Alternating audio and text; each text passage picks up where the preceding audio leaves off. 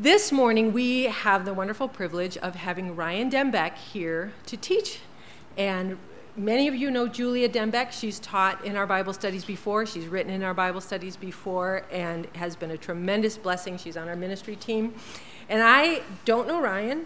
Just started to get to know him a little bit, but I feel like I know a little bit about Ryan just because I know Julia and I hear about their family life. And let me tell you, the things that I hear about their family life bless my heart, because these two love Jesus and they want their boys to love Jesus, and you just hear that in all their conversations, and it's very precious to me.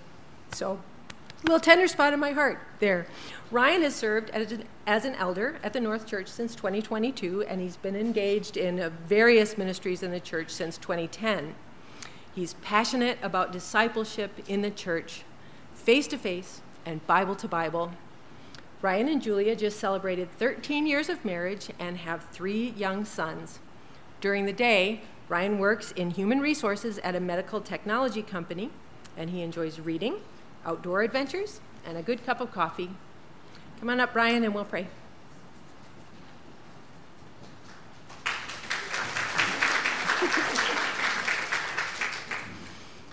Lord, thank you that you were with us last night and that you are with us this morning.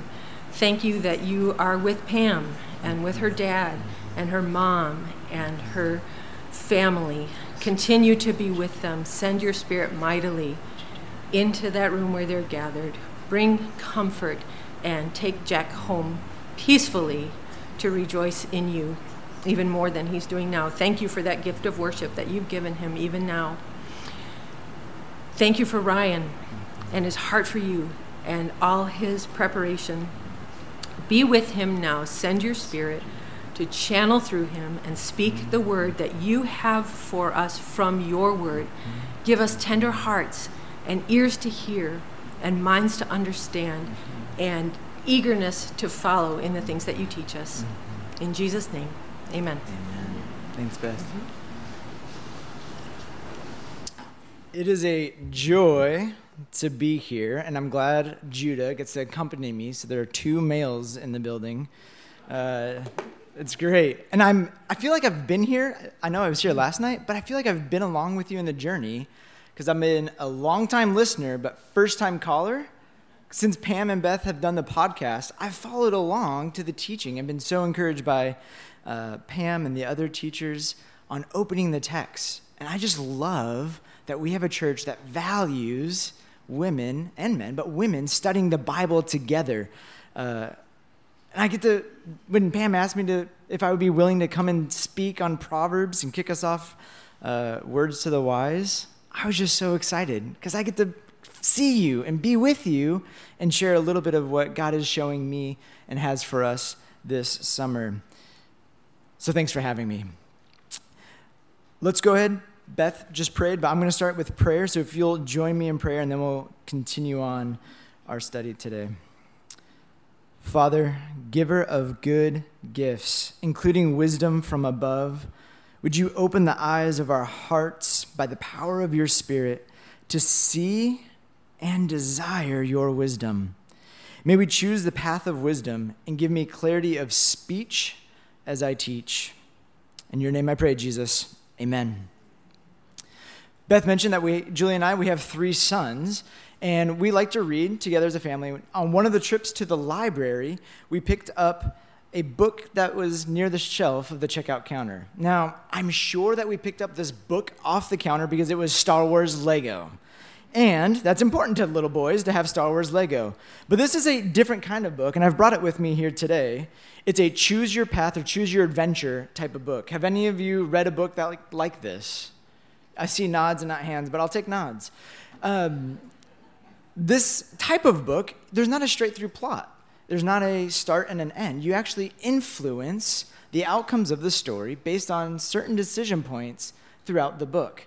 And so it takes twists and turns.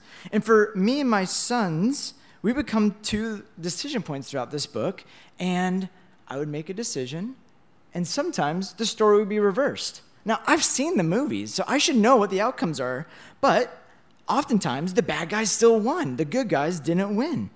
And something happened with this book, this type of book. It provided a training ground for decision making. It discipled me in the way of making good decisions, albeit in the lens of Star Wars, but still, it trained me in how to make those decisions. Now, it also did something that I didn't expect. It showed me a bit of my heart's inclinations. And here's what I mean. Some of these decisions were a choice between bold action or careful planning. Which one do I have inclination towards? Yet other decisions were between peaceful interactions or anger-infused conflict. And based on what I was feeling in that moment, making that decision, we would turn to page 8 and find out that was not the right choice of wisdom or good decisions in the lens of Star Wars. The bad guys won.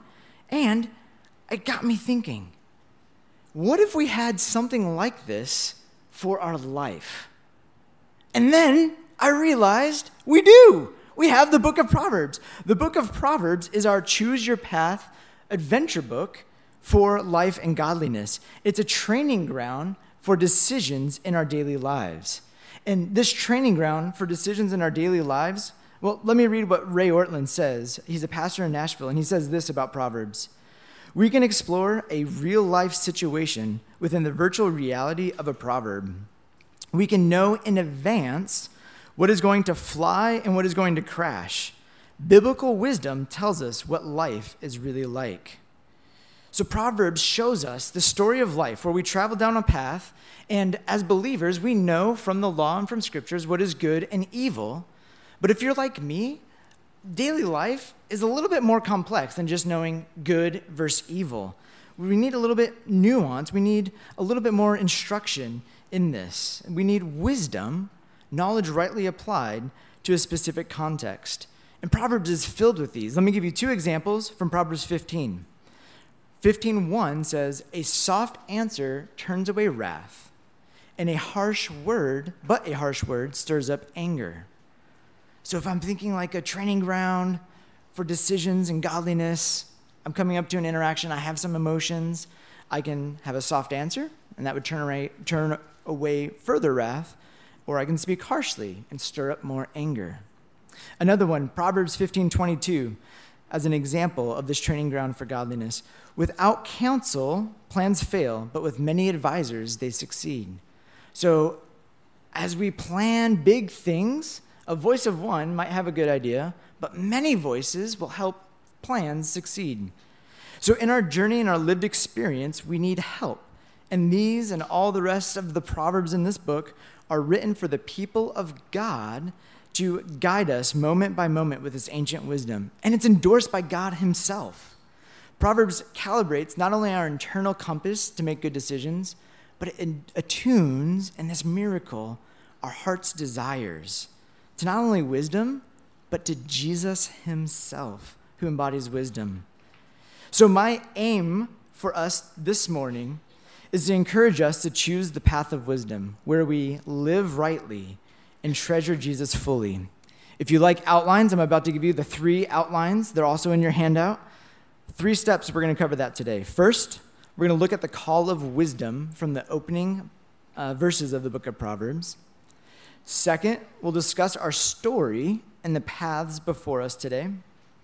And third, we'll talk about what it means to choose the path of wisdom, looking to Jesus today and throughout our study of Proverbs this summer. And this study, as I was reflecting on this, is going to take some intentional effort, which I'm grateful for because you're here. That shows me you want to take initial effort. And Proverbs, often in my own experience, was flip the pages as a reference book and find that verse and try to apply it to my situation. That isn't entirely wrong.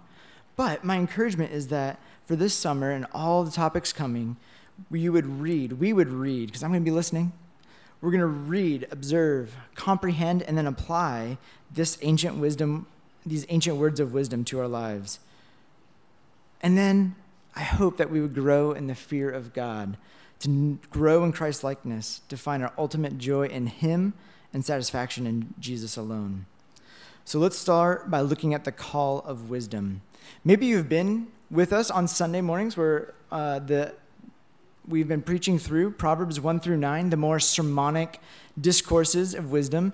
Even if you have or haven't, I want to lay a foundation to give you the context of the book of Proverbs. So I'm going through like the who, to whom, etc. So who wrote this book? Mostly Solomon, the son of David, king of Israel. There are other contributors to this anthology of wisdom, but we regard Solomon as the author, as he wrote chapters 1 through 22 and a couple more chapters later on. There's 4 additional authors, but we mostly attribute this to Solomon. To whom was it written? It was written to royal sons, those of the line of David and Solomon who were to be rulers of God's people. In Proverbs, they would read this book alongside of the law to train them for ruling God's people in God's place. And we have it today. So that tells me we, the children of God, can read this to look to be more wise and more like Jesus. What style was it written in? Chapters 1 through 9 are those parental instructions, like I mentioned, we've been going through in the sermon series. And then start the more, what we think of Proverbs, those short, pithy, memorable sayings in chapters 10 through 21. Those memorable sayings are things like we would say in English, a stitch in time saves 9, or look before you leap, and a penny saved is a penny earned. These are just short little phrases that we say to communicate or teach in wisdom. They're generally true, but you need a specific context to understand and rightly apply them. And we'll look through many of those themes in Scripture for the rest of the summer. And then finally, chapters 30 through 31, we have more sayings and the epilogue, wisdom observed, the wise wife. So what are some of those central themes? I've mentioned to know how to live as a child of God, to fear the Lord, to rightly apply knowledge of him in all situations in our lives. And this is personified as Lady Wisdom and Lady Folly in those first 9 chapters. And the rest of the summer, we're going to be looking at some of the themes from the rest of the summer, looking at what is the path of wisdom and what is the path of folly. We're going to look at desires and emotions, money, speech, friends and relationships, marriage. Other themes are like love, work, etc. One of the things that I think about when I think of why is this book in the Bible? Why do we have it today? What would we miss? What would we lose if we took it out? This would be the why of Proverbs and Scriptures. And I would say it's to conform our minds and actions and hearts to conform to the wisdom of God. With that quick background, if you have your Bible or your Bible app or your workbook, turn to Proverbs chapter 1, verse 1. A few options to get there. And we're going to look at the start of wisdom.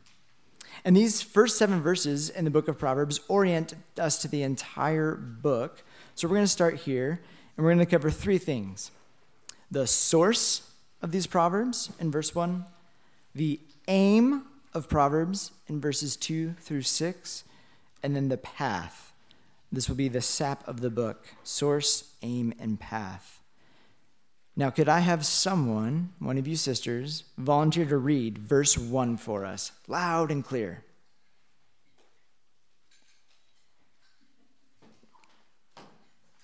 Proverbs of Solomon, son of David, king of Israel. Thank you, sister. This is the source of Proverbs. We've mentioned this, Solomon, the king of Israel, son of David.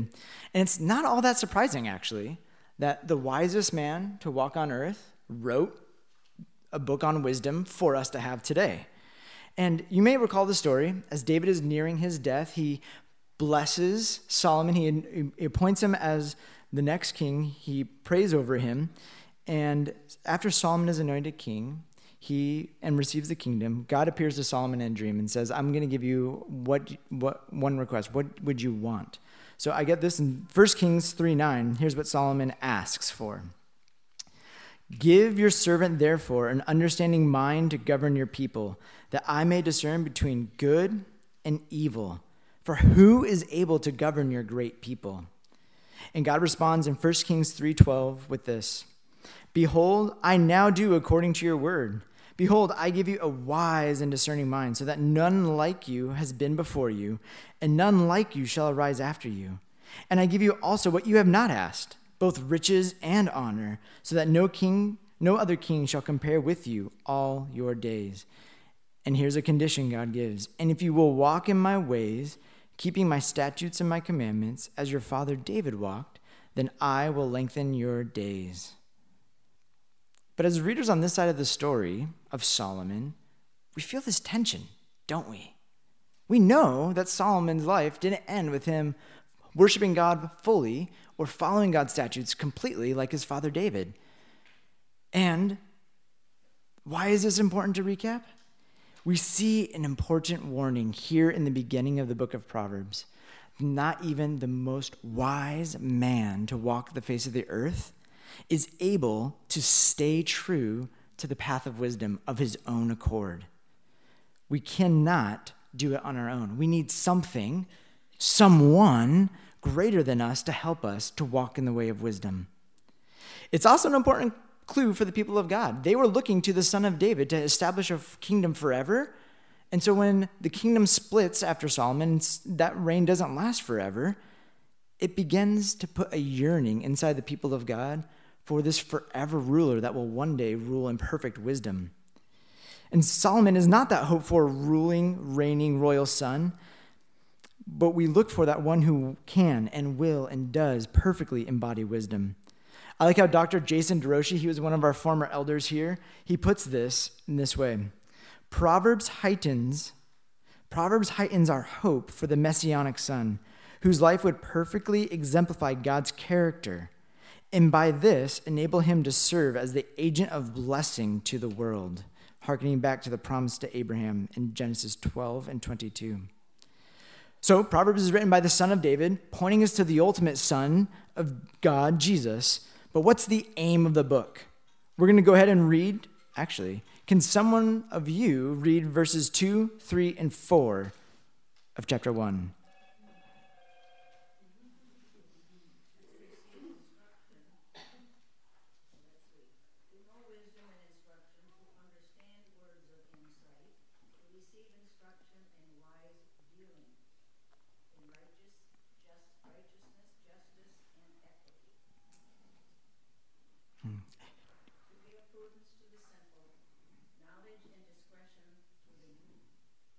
Thanks.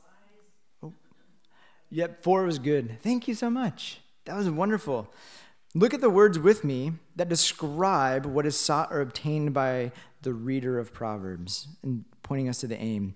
Wisdom, instruction, words of insight, instruction again, wise dealing, prudence, knowledge, and discretion. And yet, if I'm being honest, this version is a little stiff to read to understand the aim of Proverbs. I find the New Living Translation really helpful here and resonates with our ordinary way of speaking. And it goes like this, starting in verse 2. Their purpose, these Proverbs from Solomon, is to teach people wisdom and discipline, to help them understand the insights of the wise. Their purpose is to teach people to live disciplined and successful lives, to help them do what is right, just, and fair. And then I like how the Christian Standard Bible renders verse 4, for teaching shrewdness to the inexperienced, knowledge and discretion to a young man. To key on verse 2, the purpose of Proverbs is to teach people wisdom and discipline through the words of the wise, to live disciplined, skillful, and successful lives, to know the substance of wisdom, moral acumen, and through the personification of wisdom as a lady, avoiding the dangers and pitfalls of folly. I'd also quickly point out that this learning includes a humble posture from the learner that says, I need wisdom, and I am wanting to accept that need for growth and accept a gift of wisdom. And that points to the other side of the equation. There's a teacher that's willing and gracious to give that knowledge, that wisdom, that instruction. And this wisdom has a specific end. It's not just to live a successful or skillful life, disciplined life. It has righteousness in mind and justice and fairness as well. But who is the learner that receives through these words? It's the simple and inexperienced, which would qualify all of us at some level. But can I have someone else read verses 5 and 6 to expand the learners of scope here? Let the wise listen and add to their learning, and let the discerning get guidance. For understanding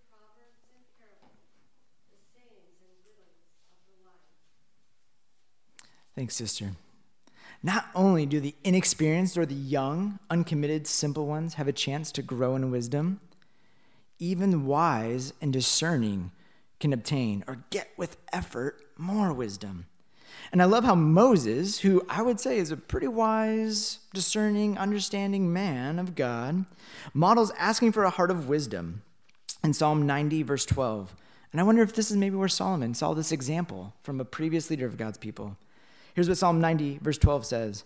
So teach us to number our days that we may get a heart of wisdom. I'll read verse 14 as well. Satisfy us in the morning with your steadfast love, that we may rejoice and be glad all of our days.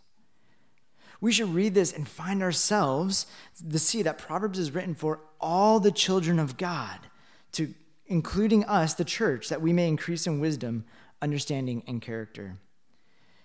We haven't quite defined wisdom specifically yet, so let me give you my working definition. It's a working one. It might change, but for now, here's what I have. To live skillfully and successfully, to know how God has wired the world. To live skillfully and successfully, to know how God has wired the world. One commentator builds this out helpfully, I think, by saying this. In Proverbs, wisdom mainly denotes the skill to navigate through the maze of life, so that one conducts their life to the greatest benefit of themselves and the community. It's the way of eternal life. So what do we know so far? We know that the source is from Solomon, and we know it instructs the simple, the young, and the wise alike to live skillfully in this world as God designed. It's kind of like we have our gear on. I like outdoor adventures, especially with my family, and we're ready for a hike in the forest. We have our pack on, we have our walking stick in hand, and we look at each other because we see two paths ahead of us. And we say, oh, where do we begin? What is the right path to wisdom? They're both well-trodden. Verse 7 tells us the beginning of the true path, and I'll read this one for us. The fear of the Lord is the beginning of knowledge. Fools despise wisdom and instruction. To read this quite literally would be, the fear of I am is the beginning of knowledge. Does that ring any bells from something we've heard before or studied? Maybe in Exodus, we heard about I am, the covenant name of God, Yahweh. This quest of wisdom for us starts with the fear of Yahweh, and it's not engaged by fools. Fools will not do it. This is the key to understanding Proverbs. And this fear of I am is a single idea. I'm using brackets, like I'm trying to capture it into one idea. It can't be broken down into, let me understand I am, the covenant name of God. That's true. But then we can't also go and study fear and try to say, okay, fear and I am, those go together. This fear of I am, this key to understanding Proverbs is one idea. And here's my attempt to summarize what the fear of I am is. Submitting to God's revealed will in Scripture and walking in it faithfully.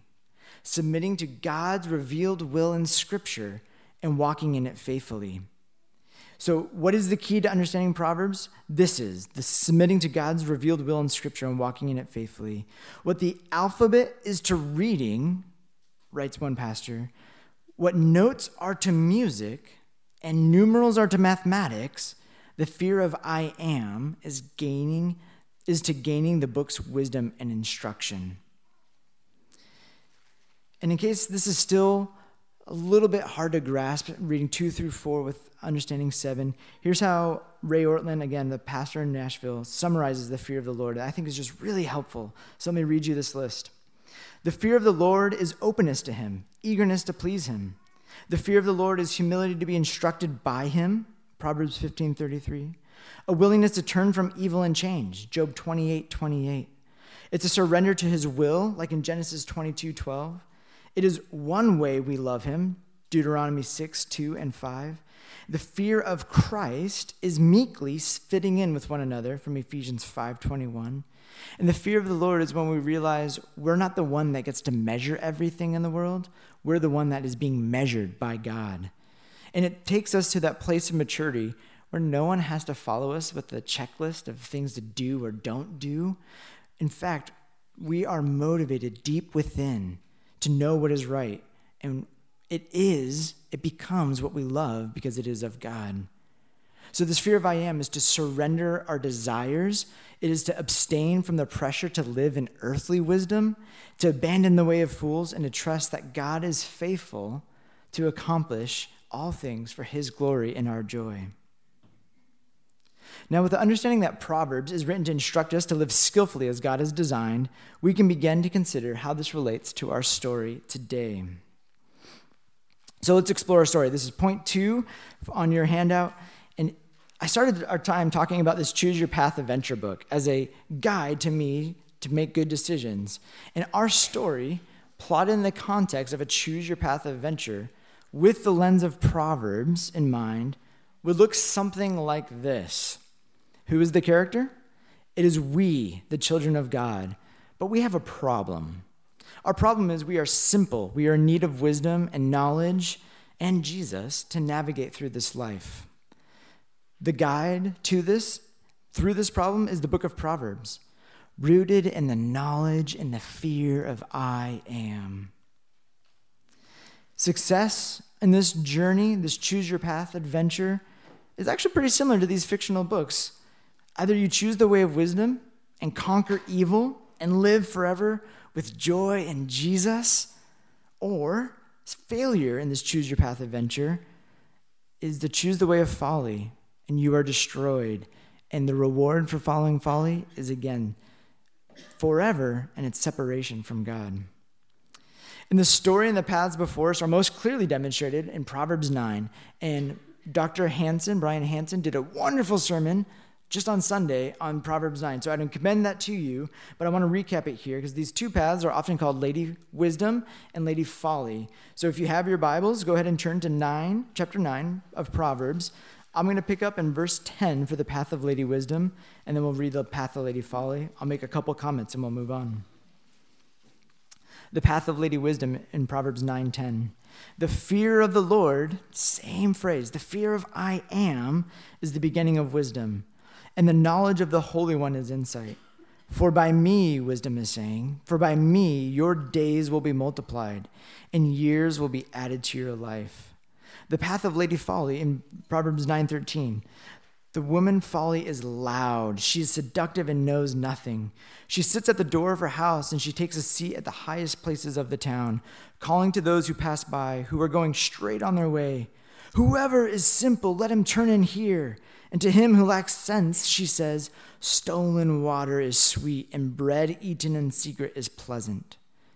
But he does not know that the dead are there, that her guests are in the depths of Sheol. A couple of quick comments contrasting these two outcomes of the path before us. See how the way of wisdom is the fear of the Lord. There are rewards for choosing the way of the Lord, the challenging narrow path. Days be multiplied. And I read this with eternity in mind of walking with Jesus forever in heaven with him. But what a folly. She knows nothing. She's built nothing. She calls out to the simple and wins them over with her lies. And eternity away from God is her reward. And then it hit me as I was reading this, there is no third way. There's no, let me just wait and see if there's a better option that's going to come out. There are these two options, and these two options only, wisdom and folly. I like how D.A. Carson points to this in a very helpful way. The wise always keep in mind the consequences of their actions, either life or death. There is no third way. The wise live righteously in God's world and living in God's design. The fools live wickedly, choosing the way of the world and of ease. So the right answer before us in all of our journeys in this Choose Your Adventure path is easy to decide, right? No, at least it's not for me. Reality is a lot harder than just reading on paper. And it's often, though, easy to call it out in a friend or a family member or even a church member. I don't think you're walking in wisdom. I think that's the way of folly. But for some reason, it's a lot harder for ourselves. No amount of research or reading or talking or even counsel can make us walk in the way of the wise, the righteous path. We are running back and forth between these two options all the time. And while it's obvious, we ourselves are complicated. Why are we so complicated? We're complicated because we're humans. And in a post-fall world, after the fall in the Garden of Eden, Genesis 3 world that we live in, it's easy, it's enticing to choose the way of folly. Rather than saying what folly is just the opposite of wisdom, let me give you my working definition to drive us deeper into why folly is easy and enticing. Folly is declaring my own desires greater than God's commands. Folly is declaring my own desires greater than God's commands. And what this allows me to do when I declare my own desires greater than God's commands is allows me to take the easy way, the self-fulfilling, self-hedonistic way, disadvantaging those around me to give me what I want, which is what I desire, which is in my flesh. And this is opposite of the one who is wise. They would lay down their desires. They would follow God's commands in order to bless the community. And here's a few examples of what folly might look like in Proverbs that we'll explore in the coming weeks. The foolish ones are greedy in Proverbs 10:3, 21:10. They are violent, 10:6. They threaten innocent life in 12:6 and 24:15. They practice deceit in 12:5. They are cruel in 12:10. They speak perversely in 10:32, 11:11, 15:28, 19:28. I'll stop there. And I am detest them, the ones who walk in the way of folly and their ways. So remember how fools won't fear I am? The one on the path of folly, a simple one, following the way of foolishness, is repulsed. It's not attuned, their desires aren't attuned to what the knowledge and the pursuit of God. Instead, they seek to rid themselves of it. And you might remember this proverb, 26:11. They double down on folly as a dog returns to its vomit. That's a gross picture, and it makes me say, it's easy to say no to folly. But what does it mean to turn to the only other choice, to wisdom? And here are some of the marks of what wisdom is, and I think James helpfully writes on this in James chapter 3, verse 17, giving us this picture of what wisdom would be like from above. But the wisdom from above is first pure, then peaceable, gentle, open to reason, full of mercy and good fruits, impartial and sincere.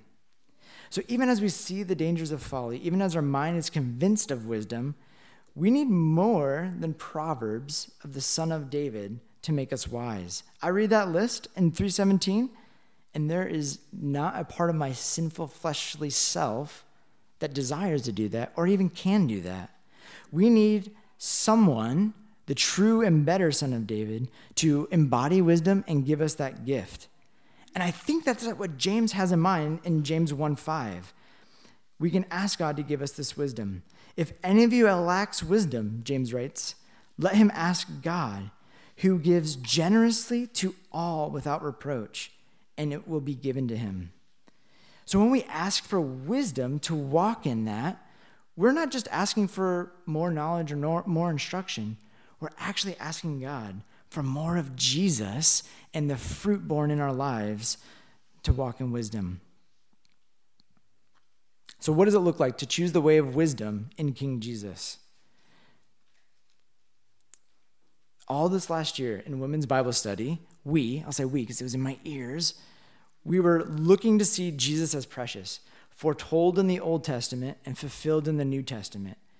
And this summer, we get to add a layer to that unparalleled preciousness of Jesus, as seeing Jesus as the ultimate wise one today in all of these topics, and indeed is the embodiment of God's wisdom present before the world began. Here are a few places to consider Christ as wisdom. Christ's wisdom is shown in his teaching, greater than Solomon's, and demonstrated by his deeds of power in Matthew 11, 12, and 13. The gospel message, the good news, is the wisdom of God in 1 Corinthians 2. And divine wisdom is derived from the Creator, who previously hidden the plan of salvation that became reality through the cross of Christ. And Christ is the wisdom of God who stands against the folly of human speculations and who through the victory on the cross becomes our wisdom. Actually, let's read a couple of these that Paul writes about in Colossians and 1 Corinthians. So if you have your Bibles, go ahead and turn to Colossians 2, 2 through 3. And this is a headline verse for our study this summer. Colossians 2:2-3. That, I'll let you turn there.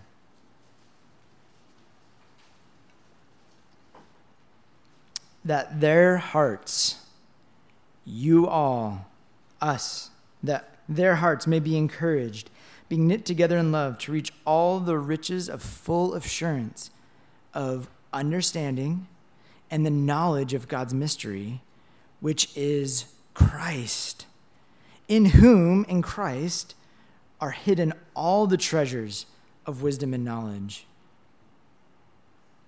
1 Corinthians 1:23-25. But we preach Christ crucified, that's the good news, which is a stumbling block to Jews and folly to Gentiles. But to those who are called, both Jews and Greeks, Paul writes, Christ, the power of God and the wisdom of God. For the foolishness of God is wiser than men, and the weakness of God is stronger than men. Ultimately, in this Choose Your Path story, Christ himself is the hero of the story, not us. There's nothing that we can do to choose the right path. But Jesus is living in perfect, he lived the perfect life in wisdom and righteousness, laying down his desires to benefit us, the simple, the foolish, the ones filled with sin like you and me. He redeems us and then gives us this desire, the ability and the perseverance to walk in true wisdom and righteousness. And praise God for that. We don't come to Proverbs only for wisdom. We come to Proverbs to have God, and then in his grace, he gives us good gifts, including wisdom. There's a miracle that happens inside of us. God grants us to ask for wisdom, changes our desires, and then gives us the desires that we need. I like how John Piper summarizes this miracle working in us like this. When the author of Proverbs cries out for wisdom in chapter 2, and when the New Testament saints cry out for wisdom in Colossians 1:9, we are all depending on divine mercy, which we do not deserve. If we get it, it's because Jesus bought it and God gave it to us. We value Solomon's ancient wisdom, and we don't study Proverbs as a substitute for the person and work of Christ. We should instead, and we will throughout this summer, come to Proverbs recognizing we now live for King Jesus, the greater than Solomon, son of David. And with Jesus, he brings us this gift, and his words and his ways and his spirit within us work in us to live wisely, righteously, as God has designed. So today, if you're here and not trusting in the finished work of Christ, listen to the voice of Jesus, personified through Lady Wisdom, to turn from your simple ways, seeking what's of earth, and trust in the perfect life of Christ, who paid for the penalty of sin and foolishness for you, and now, having power over sin and death, freely gives his righteousness through trusting in him. I or Beth or Pam or anyone at your table would love to keep talking to you about this. And today, for those who are trusting in all of God's promises fulfilled in Jesus, including wisdom and eternal life, I have 3 calls to action for you today in your choose your adventure towards wisdom. First, rest. Rest knowing that Jesus covers our sin, our foolishness, and gives us this heart that desires to be satisfied in his love and walk in wisdom. Rest. Second, ask. Out of that rest and identity in Christ, ask for wisdom. Ask God for wisdom. Step forward to work hard to study this book with those at your table, and that's going to look different for each of us in different seasons.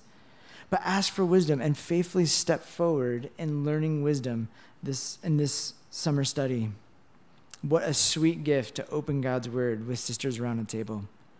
Rest, ask. Finally, praise God.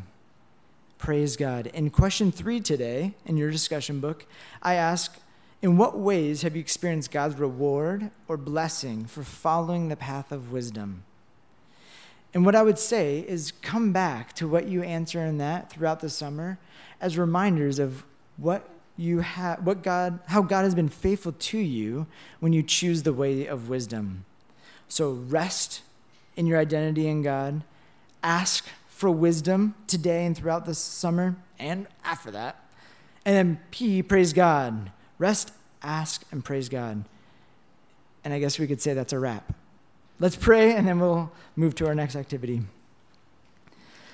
Jesus, you are the one who perfectly embodies wisdom. You lived skillfully and successfully in all of life. You lived perfectly. And then you chose to lay down your life as a ransom for those like us who are foolish and sinful and can't do anything to change that. We praise you for that gift. And I ask now that you would continue to let us be good stewards of this gift you give us, that we would treasure you in all of our life as we look to study wisdom, to get a heart of wisdom. So would you do that and satisfy us in your steadfast love? I pray now for these sisters as they gather in these tables to discuss Proverbs and the way of wisdom and how they want to grow and how you have worked in their lives to date. Would you give them candor and connection, unity, encourage them where they look to your Son, Jesus, and find rest and wisdom and opportunity to worship you. And we pray this all in that beautiful name of Jesus. Amen.